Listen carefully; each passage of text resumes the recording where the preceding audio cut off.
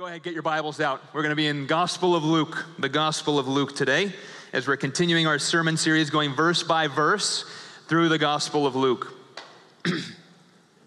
Last weekend, I'll give away my age here for you. I had my 20-year high school reunion, so you can quickly do the math. I had my 20-year high school reunion, and it was a sweet day. Got to see a lot of old friends. But I'll tell you something that was interesting. As I was driving out, the reunion was out in Oak Brook, and as I was driving out there, the car ride was interesting. I was driving thinking of all the people I'd be seeing, or wondering which faces would be there and which ones wouldn't be there. And the devil was doing some interesting things in my mind as I was driving out. I didn't become a Christian until I was just leaving high school. And I've got, I have a lot of wonderful stories and great friends from high school and a lot of people that I'm totally looking forward to seeing. But there was some shame that the Lord was heaping on, or not the Lord was heaping on me, but there was some shame that was being heaped on me as I was driving out that way. I was thinking of particular faces. I was wondering if I'd see them or not.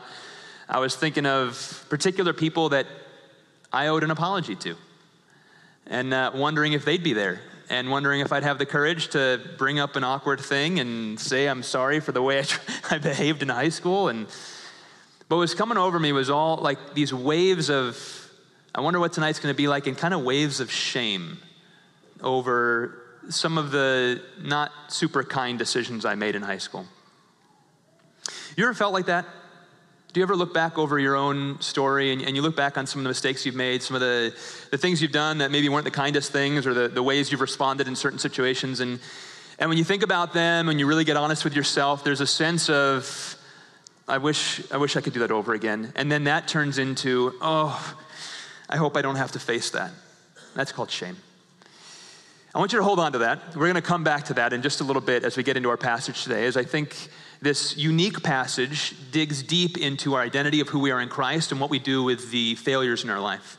We come today to a passage that most people would skip over. If you're doing a Bible reading plan and you're going verse by verse through the Gospel of Luke, you get to verses 23 through 38 of chapter 3, and you read one verse and then you skip to the beginning of chapter 4. And that's because this is a genealogy. This is telling you the lineage of Jesus Christ, all the different names of his family lineage. But I want to show you today that every verse in Scripture matters, okay? I want to take a passage that you would be very prone to skipping over, and I'm going to try to draw out the meat from it for you today and show you what we can take away from this to forge our faith. And I think there's a lot in it. And so I hope you will stick with me. And I hope you'll stick with me as I do my best to read it to you right now. Some of these names are difficult, so bear with me. Luke chapter 3, starting in verse 21. Let's begin just a bit before. Coming out of Jesus' baptism here. Now, when all the people were baptized, and when Jesus also had been baptized and was praying, the heavens were opened, verse 22, and the Holy Spirit descended on him in bodily form, like a dove. And a voice came from heaven, "You are my beloved Son. With you I am well pleased." Jesus, when he began his ministry, was about 30 years of age, being the son, as was supposed, of Joseph, the son of Heli, the son of Mathat, the son of Levi, the son of Melchi, the son of Jani, the son of Joseph, the son of Mattathias, the son of Amos, the son of Nahum, the son of Esli, the son of Nagai, the son of Math, the son of Mattathias, the son of Simeon, the son of Josek, the son of Joda, the son of Joanan, the son of Reza, the son of Zerubbabel, the son of Shealtiel, the son of Neri, the son of Melchi, the son of Adai, the son of Kosam, the son of Elmadam, the son of the son of Joshua, the son of Eleazar, the son of Joram, the son of Mathat, the son of Levi, the son of Simeon, the son of Judah, the son of Joseph, the son of Jonam, the son of Eliakim, the son of Melea, the son of Menna, the son of Mattatha, the son of Nathan, the son of David, the son of Jesse, the son of Obed, the son of Boaz, the son of Selah, the son of Nashon, the son of Aminadab, the son of Admin, the son of Arni, the son of Hezron, the son of Perez, the son of Judah, the son of Jacob, the son of Isaac, the son of Abraham, the son of Terah, the son of Nahor, the son of Serug, the son of Ru, the son of Peleg, the son of Eber, the son of Shelah, the son of Canaan, the son of Arphaxad, the son of Shem, the son of Noah, the son of Lamech, the son of Methuselah, the son of Enoch, the son of Jared, the son of Mahalalel, the son of Canaan, the son of Enos, the son of Seth, the son of Adam, the son of God.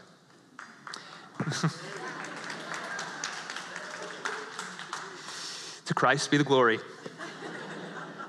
I want to show you 3 deep implications from this text that I hope you will remember today. Number 1, Luke demonstrates that Jesus has a legitimate claim to David's throne. What's with this genealogy? Well, number 1 is this.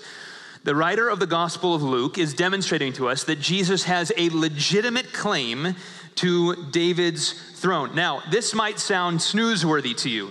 Jesus has a legitimate claim to David's throne, but it's not. It's very important. Now, when we talk about Jesus, and we use the phrase Jesus Christ, what are we saying? Jesus Christ. Christ was not his last name. Christ is a term in the Greek that means Savior. And it's a Greek term that is referencing an Old Testament Hebrew term, which was Messiah. So when we say Jesus Christ, what we're saying is Jesus the Messiah, Jesus the Savior. Now, in order to fully understand why this passage is important and why it's important that David has a legitimate claim to the throne, that Jesus has a legitimate claim to the throne of David, we've got to have a sense of what the Messiah is and what the expectations of the Messiah were. If you could transport yourself back to first century Israel, about the time that the gospel writer Luke was writing this biography of the life of Jesus, there was a Jewish hope that had been building for centuries for a Messiah. And that Messiah, that hope, came out of the pages of Scripture. All through the Old Testament, we see these whispers that one would come who would redeem and rescue the people of God. Now, by the time you get to the first century, that had been kind of captured and turned into something it wasn't. The idea that most of the Jews in first century held was that Jesus would come, or not Jesus, the Messiah would come, and he would rescue and redeem them from Roman occupation. They had a fairly tyrannical ruler over them, the Romans, and they weren't an independent nation like they longed to be. Israel had been taken over by Rome.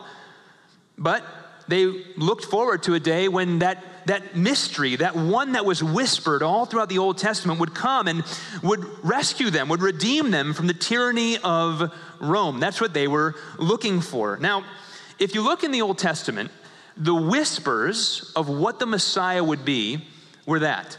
They were whispers.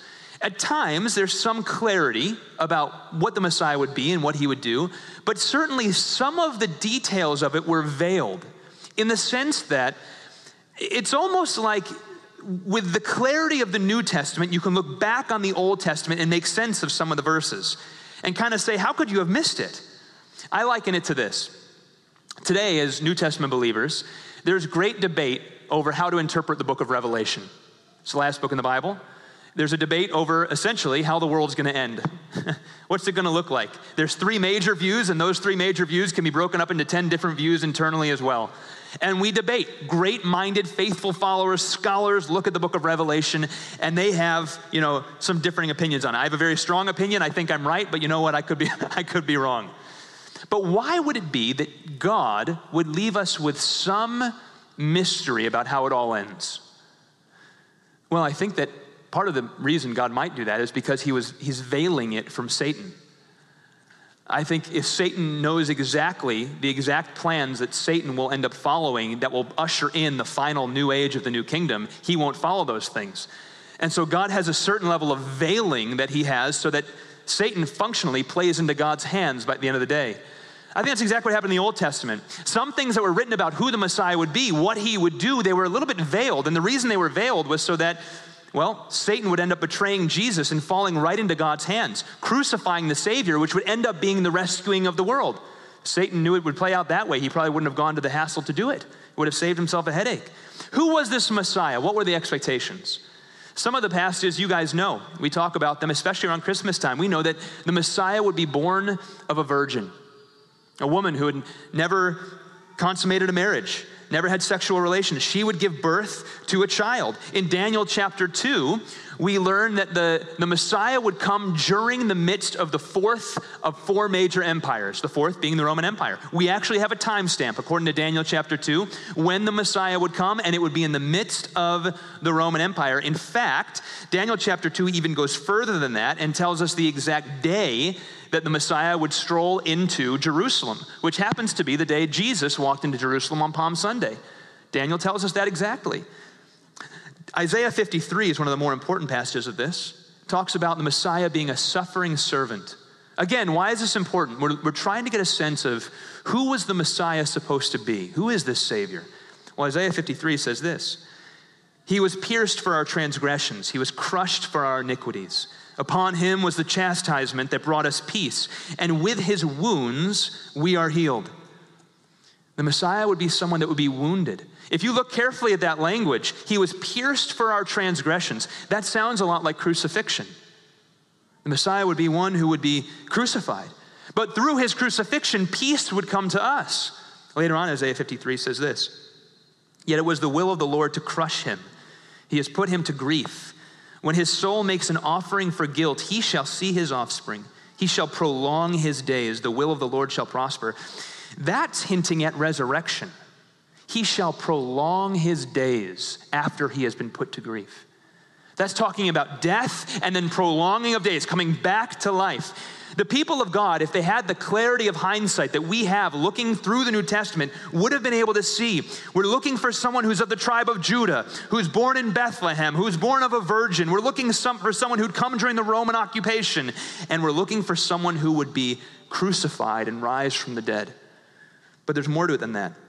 Very importantly, in the center of the Old Testament hope was one who would take up the throne of King David. King David was one of the most important kings, if not the most important king in the Old Testament.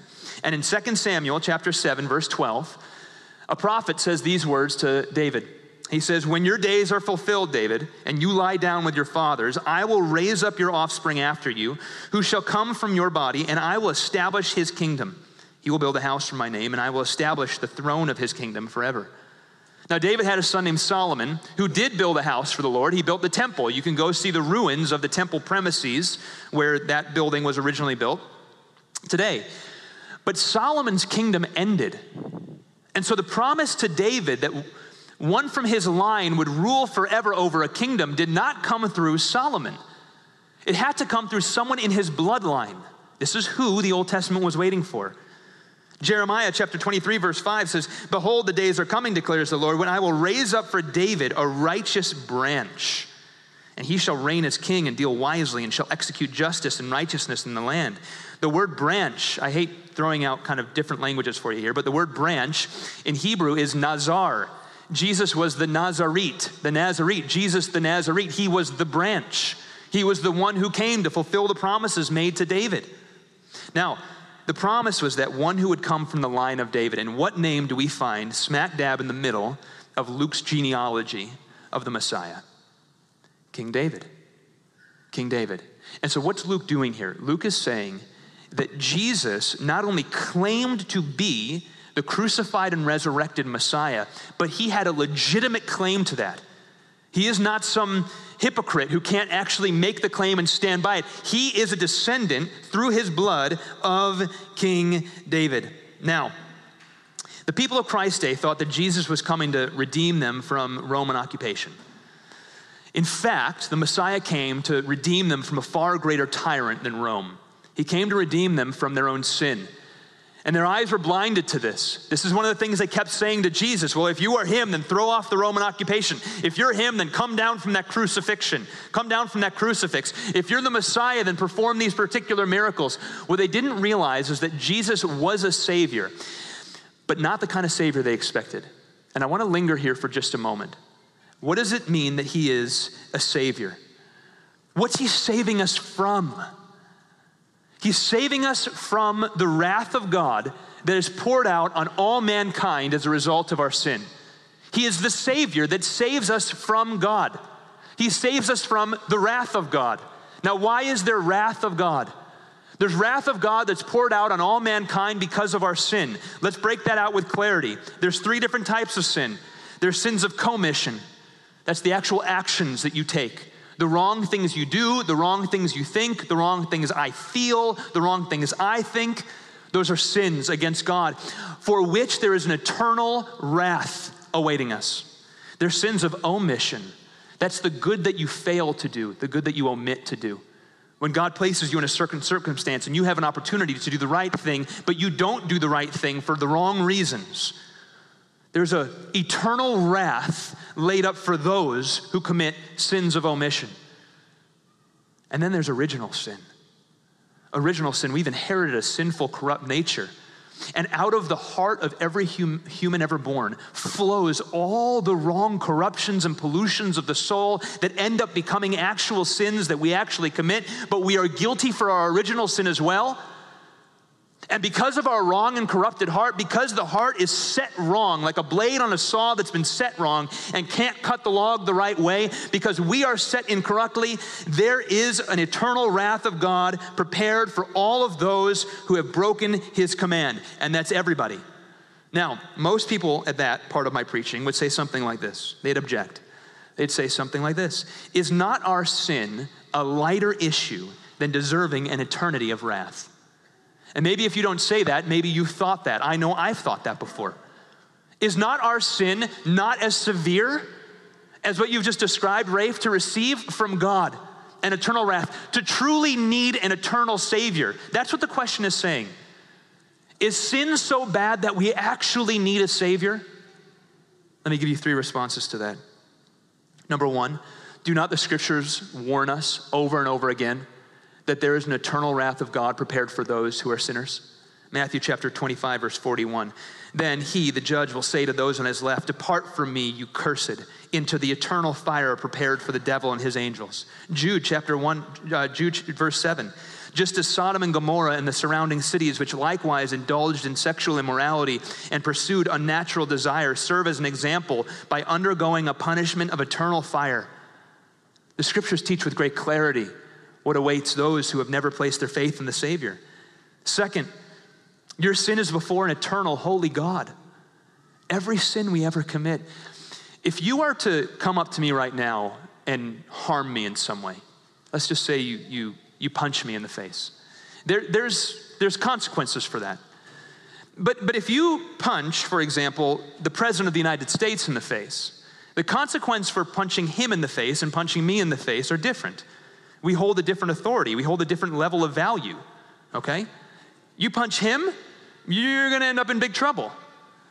How much more so for the eternal Godhead?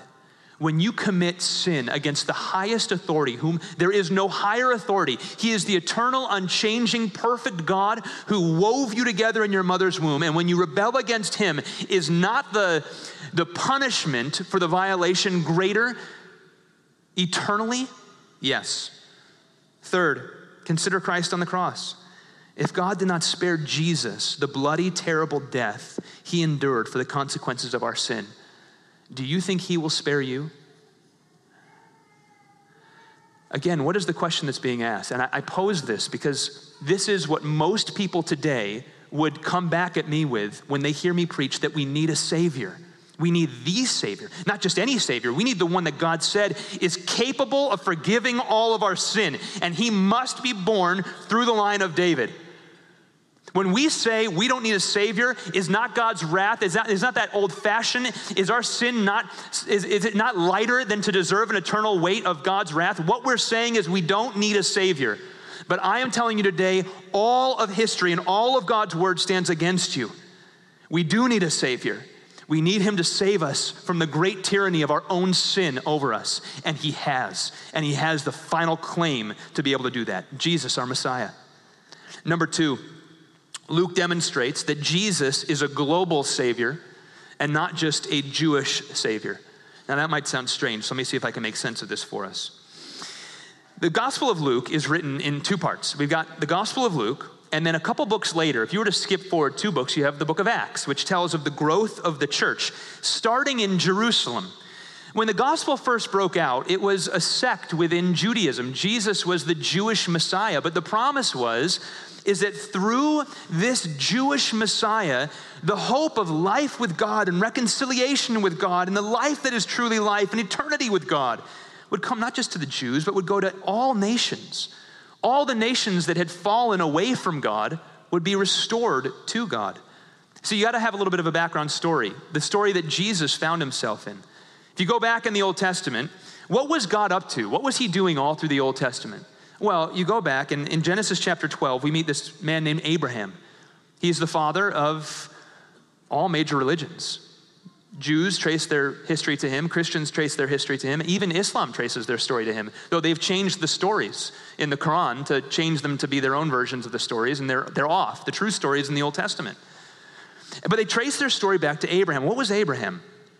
God, after the falling of the nations at the Tower of Babel, all the nations are spread out. They've all apostatized. They've all given themselves over to idolatry. God picks out one man, Abraham, from the nations, one pagan guy. And he takes his family, he says, through you, I am going to bless all the nations. They've all gone away from me. Now, Abraham, I'm going to do something new in you. I'm going to bless you, and through you, the nations will be blessed. We use this language regularly. We're blessed to be a blessing. Genesis chapter 12, verse 1-3. The Lord said to Abram, go from your country and your kindred and your father's house to the land that I will show you, and I will make of you a great nation. I will bless you and make your name great so that you will be a blessing. I will bless those who bless you, and him who dishonors you I will curse, and in you all the families of the earth will be blessed. What was God doing through Abraham? He was reaching those who had fallen away from God from the fall. He was establishing one nation that all the other nations would look in and see their laws and see their godliness and see the way they loved God and the fruit of a nation that was on fire for the things of God. And the other nations would say, we need some of that. But Israel failed at that task. We know that they failed so bad that they ended up taking on the exact same sins of the pagan nations around them. At one point, Israel ends up worshiping a false god. That the way that false god was worshiped was by offering live children as an act of worship to it.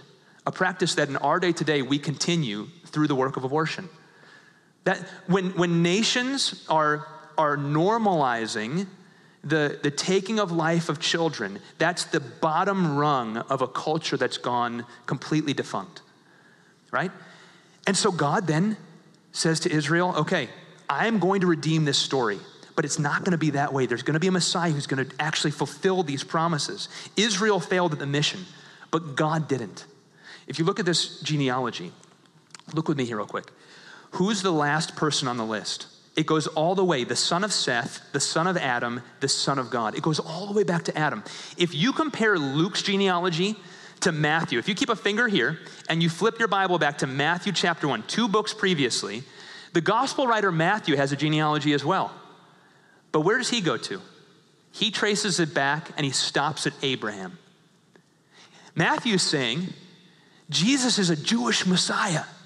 He fulfills all the promise of the Jews. Luke is different. Luke goes all the way back to Adam. Why? Because all of us are ultimately in Adam. That's where we ultimately came from. We were born in Adam, but Jesus is now the new Adam. And he is the rescuer, not just of the Jewish line, but for all the nations that have gone astray. And that's 99.9% of the people in this room, by the way, who are not of Jewish origin. He is a Messiah for all nations. Now, R.C. Sproul comments on this. He says, Luke is showing the universality of the mission of Christ. Jesus Christ is not just for the Jews, but for the Gentiles, for the Romans, and for the Greeks. Jesus is the new Adam, the author of a new humanity, the one who comes to redeem and to reconcile men from every tribe and nation, not merely giving himself as a ransom for the lost sheep of Israel, but pouring out himself as a substitute for the sinful children of Adam's race. What does this mean for us? It's one thing to know this. Okay, great. Jesus is not just a Jewish Messiah, but he's a Messiah for all the nations. How does that change us? Well, let me give you one way. Most of you who know me, you know our family story. We have 2 precious adopted daughters. We got 3 daughters, 2 of them are adopted. And if you don't know, our 2 daughters that are adopted are African American. And so there's a wonderful little story, and I hope I get this right, Sarah. You know, sometimes I tell stories, and I'm like 99% right, 1% off. And Sarah reminds me when I get home. They were in class one day in their little preschool class. You know, so my ethnic heritage, I'm, majority Italian and British. That's mostly who I am, Italian and British. And so my 2 little girls are in preschool one day, and in their class, they're talking about their family origin. Like, where are you from? What's your, I don't know how this came up in their preschool class, but it did. What's your family origin? And our sweet little Joybird, she says, well, I'm Italian. And there's something overwhelmingly beautiful about that. Now, don't get me wrong. Our children are they're going to know who they are, and we're going to walk them through this part of their story very faithfully as they age, and that's part of what we'll do. But in that moment, something beautiful is being seen. They've been adopted into a family, and they have taken on the identity of their new family. They know who they are. They're a Chenery. Look at this genealogy. That's who you are, son and daughter of the king. You were adopted into that family. Moses is your story. The way God delivered the people of Israel out of slavery, that's your family heritage. When God raised up David and he gave him all the promises of a kingdom and Israel would be his and that they were to be a nation, that's your story. And when your people failed at the task, the family that you have been adopted into, God raised up a Messiah to then redeem the story and win for himself a people from every tongue, tribe, nation, and language. This is your story. Do you see it that way?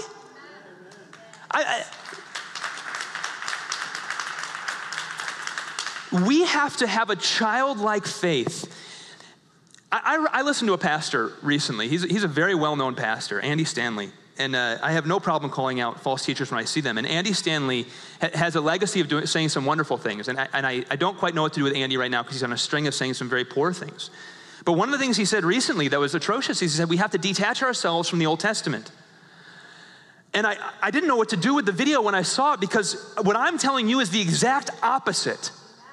Go to the Old Testament, see your story, understand your family, know your identity, and don't build an identity apart from it. You have the prophets, you have the kings, you have the hope, you have Adam and Eve and all the line. It's all your story if you've been adopted into it. And if you're a Christian, build your life on it and don't budge. That's who you are. It's your family. You're Italian. The Italians had a double amen on that one. I see 2 or 3 of them right here. Number 3, Luke demonstrates that God uses broken stories for his glory. Here we go. Luke demonstrates that God uses broken stories for his glory. You know, this genealogy is interesting. Most of the names on it, you don't know anything about them.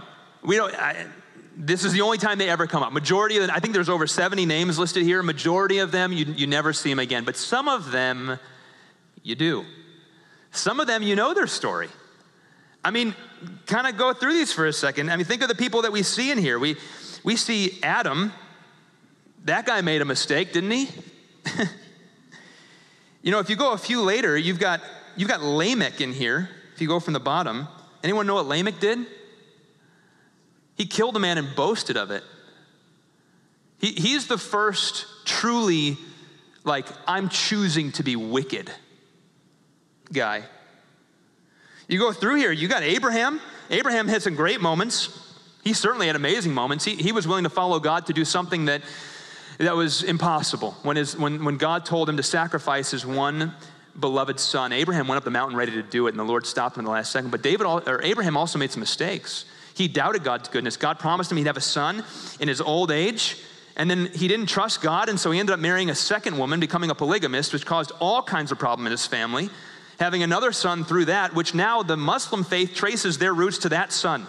Talk about a generational problem. You know, that guy made some mistakes. How about David? King David, the one we just talked about. 2 Samuel chapter 11, verses 2-3 highlights a low point in King David's reign. His men are out at battle. You know the story, David and Bathsheba. The great King David, his men's out at war. He stays home, taking it easy. He's up on top of his palace, which is the highest point in Jerusalem, and all his mighty men would have had houses right around the highest point in Jerusalem. So as he's walking out on the temple palace, he looks down and he sees a woman bathing in the courtyard of her house. Now that would have been a normal thing back then because all the men were out of town, and the houses are constructed with fenced areas. There's no air conditioning. It's very hot in Jerusalem.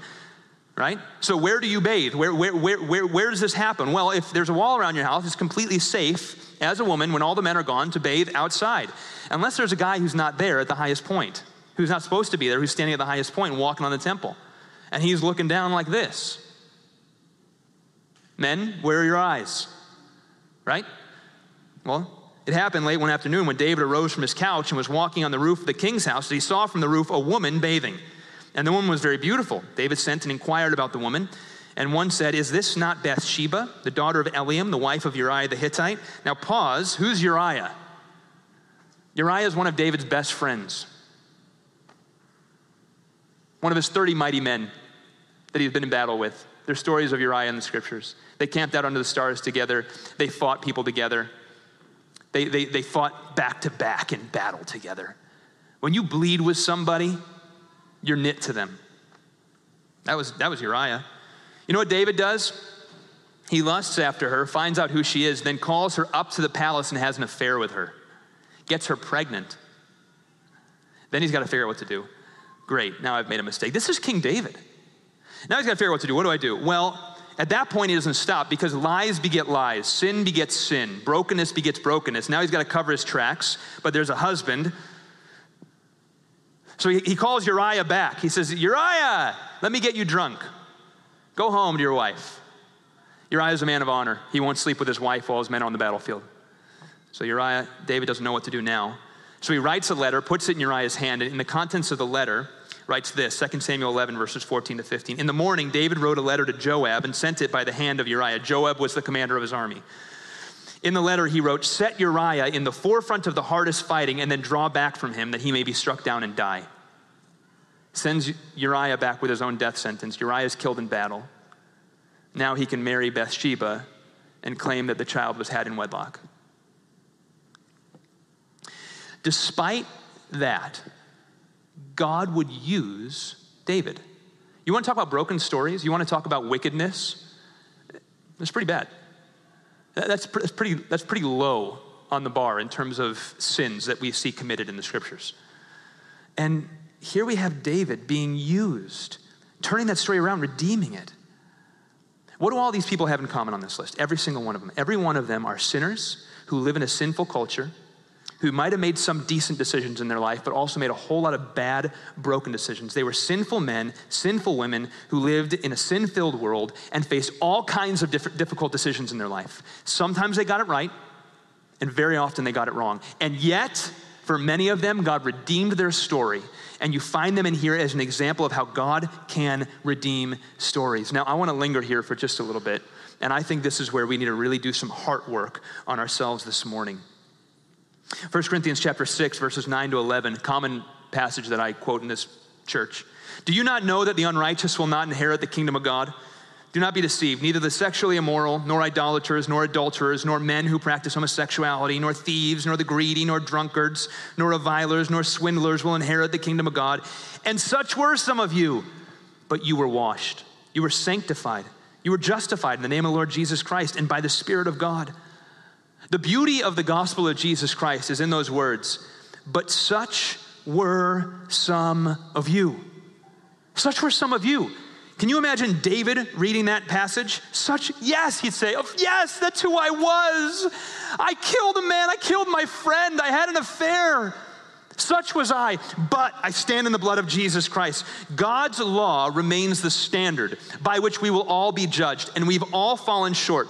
And if we do not stand in the blood of Jesus Christ, then we will fall on our judgment day quicker than Goliath fell before David. It'll be over because we will be standing on our own power, and there is no power in that. But Christ grants you an entirely new story, and he grants you a new nature. Now, we get this wrong in two ways, and let me walk us through how we get this wrong. Some of us know this here. We get that here. Jesus forgave us, but we don't understand it here. And this is where it's got to get to. Go back to my story. When I was driving out to my high school reunion, what was I doing in that moment? When I was listening to heaps of shame coming on me, I was rejecting the gospel that I claimed to live into. Why? Here's the first mistake we make. Many of us have shame and regret over the sin in our life or the former sin of our life. Let me tell you how this works. Some of us have shame over former sins before you knew Jesus. That was what I was experiencing in the car that day. Some carry exorbitant amounts of shame and regret over their sins from their former life before they knew Christ. They find their mistakes oftentimes cripple them. They, in a spiritual sense, they're walking through life with a big chain and spiky ball in the end, and wherever they go, they just see a wrecking ball traveling behind them, and they're afraid to acknowledge it, but the reason they're having problems in relationships, the reason they're having problems in their marriage, the reason they're having problems in church, the reason they're having problems at work, the reason they can't manage their finances correctly, the reason is because they've got this stuff back here that they haven't dealt with. And what Freud wants to have you do is go into your psychosis and try to find out the things that were wrong with you. But what the gospel offers you to do is to look at Jesus, who's done away with your sin, and to stand new in Jesus. He's the final authority. He's the final one who has the final say, and he has declared, if you are in Christ, the old is gone. You stand new in Jesus. It doesn't mean there's no scars from that, but what it does mean is that no longer defines who you are. You are someone new. When David was confronted by the prophet Nathan, listen to what David finally does. After all of that sin, 2 Samuel 12:13, David said to Nathan, I've sinned against the Lord. And Nathan said to David, the Lord also has put away your sin. You shall not die. What a sweet little verse. If you're in Christ, whatever heinous sin you committed before coming to Christ, you may have made David look like a saint.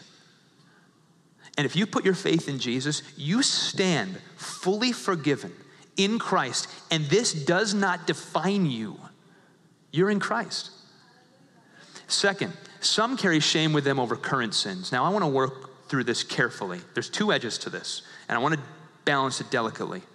Some carry shame not over former sins from knowing Jesus, before they knew Jesus, but over their current lack of holiness that they're experiencing right now. They find themselves stuck in patterns of sinful behavior, stuck in patterns of sinful thought, stuck in patterns of brokenness that they keep quiet and they don't share with anyone else in the church because they fear that if anyone else in the church knew what was actually going on in this mind of theirs, they would question if they were really Christian or not. And so they walk around with this hidden part of them. What they're really doing, they're like the Two-Face from Batman. They've got this one face that they bring to church with them. But if ever you were to actually see this other side of them, what they think you'd see is this horrified, like zombie-looking face if they only knew. So they only ever show you this part of them. And they're walking around with all kinds of shame. And then what happens to you when you walk around and you don't confess your sins to one another, and when you're in this battle with holiness and you're fighting and you're winning one day, you're not one day, but you're keeping it all quiet, you're ashamed of that part of your life, you end up having no confidence in your faith. There's no assurance. See, assurance of faith is a confidence that you know who you are in Jesus, and what's the world going to throw at you? What are they going to throw at you? You've got heaven. You're secure. That's called assurance of faith. The Christian who has shame over ongoing battles with sin has no assurance of faith. They're like a soldier who's getting ready to go to battle. We're going ready to storm the battlefield, and all their men are going with them, but he's got battle fright. And as the men go out with him, he finds himself just shaking, curled up in the fetal position on the ground, just ashamed that he didn't have the courage to go out. Why? Because he's not standing in who he is. He's been trained, he's been equipped, he's been prepared, he's got his men by his side, but he's pretending that he's all alone and that he can't do this thing on his own. You don't go out in the Lord's strength. You're going out sometimes like a soldier who's lost. Christian, as long as you are battling with sin, that is a good sign. You have a new nature in Christ. You've been born again. You're not who you once were. And the old nature will claw at you and try to tell you you are not that new person. And they'll try to bring you down. But as long as the battle's there, my fear is when the battle's not there. And we're going to get to that in just a moment. But if you are battling, that is a sign that the Holy Spirit dwells inside of you. And what Satan wants to do, the father of lies, he wants to mock you. He wants to call you a coward. He wants to call you all these kind of shame-filled voices and tell you if you were to share that with the people in your church, that they would say, that's not a Christian. They'd put an arm's length up to you. And what I want to say is, if this church is not the place that you can't confess your sins, then we have much deeper problems in this church than we'd like to admit. We need to be a confessing community. That's what releases us from our sin. That's where accountability takes place. The battle is good. The battle is sweet. But there's a third condition. The second big mistake is that sometimes our own sin and the sins of society don't bother us at all. The person I just described is someone who's striving after holiness, but they're in battle with it. They recognize their sin, and they want it, but they're ashamed of ongoing sin. That's a condition of a believer. But sometimes people get so hardened in their sin that they don't care about it anymore. There's no pursuit of holiness. They've just settled in for the long haul of sin. Authentic Christians always battle with sin. They never get complacent with it. We don't, because we know that sin is an offense to the holiness of God. And God forbid that we should put an affront to him. We're his. We've been chosen by him, filled by the power of the Holy Spirit, given all the spiritual armor. We've been given a sweet family church. We've been granted inheritance in the saints, and we're just going to live as if we're heathen? We're going to live as if our life hasn't been ransomed from the grave? Romans chapter 6, what shall we say then? Are we to continue in sin that grace may abound? By no means. How can we who died to sin still live in it? Some of us in this room today need to be awakened from our sleep. Our conscience is barely awake or alive. And I have to ask the question, if you are okay with ongoing sin, unrepentant, just moving forward, and you are taking the title of Christian, are you a Christian? And if not, then receive Jesus today and enter into the battle. He does not want to leave you stuck in a place of never overcoming sin. The battle is a marker of faithfulness in Jesus. A lack of battle is a marker that maybe you haven't actually accepted him yet. Jesus wants to do that work in your life today. This is a hallmark of Christianity. And so scan your heart. Let me ask you these questions. Are there any areas of your life where you are just complacent with sin, where sin has a foothold, and when you've grown numb to it? I'm reading a wonderful Puritan book by William Gurnall right now. He says this, he says, soul, he's referencing Abraham taking Isaac to go sacrifice him. He says, soul, take thy lust, thy only lust, which is the child of thy dearest love, thy Isaac, the sin which has caused most joy and laughter, from which thou hast promised thyself the greatest return of pleasure or profit, as ever thou lookest to see my face with comfort. Lay hand on it and offer it up. Pour out the blood of it before me. Runt the sacrificial knife of mortification in the very heart of it. This is what we do to sin, Christians. When we see it in our life, we wage war with sin. We go to battle. We see it, we hate it, and we put accountability around it, and we stand in Christ, and we let Christ bring victory over it. But we do not grow callous to it. Is there anywhere where you're callous to it? And number two, is there anywhere where you're just carrying shame around with you today? If that's you, if you're in here right now and you're thinking, I hear you, Raef, but I just would never share some of that stuff with people in my life. That's a little too private. I want you to understand the gospel today. Jesus has freed you from that shame. You are new in Christ. He went to the cross for all of it, and you have a church family whose sins, I assure you, when you look across the aisle, are just the same as yours. Every one of us are battling these things together, right? In one degree or another. There's victory, there's failures, but we come alongside each other and we charge forward, share with each other. And so this seemingly boring genealogy of Jesus Christ might just have had something to teach us, huh? Number one, Jesus meets the requirement of the law to be the Messiah. Number two, Jesus is a global Savior, not just a Jewish Savior. And number three, praise God. God uses broken stories for his glory. Will you pray with me? Heavenly Father, we thank you so much for the sweetness of walking with Christ. This is a gift that is not our own. You've given it to us.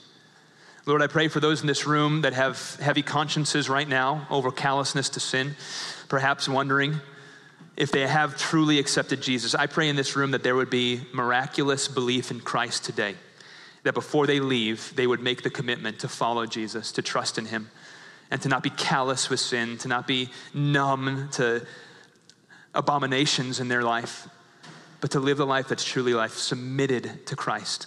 I pray that you bring new life in this room, and to those that are walking in shame today, Jesus, I pray you'd grant them that freedom that is found only in Christ. Give them new life. I pray in Christ's name. Amen.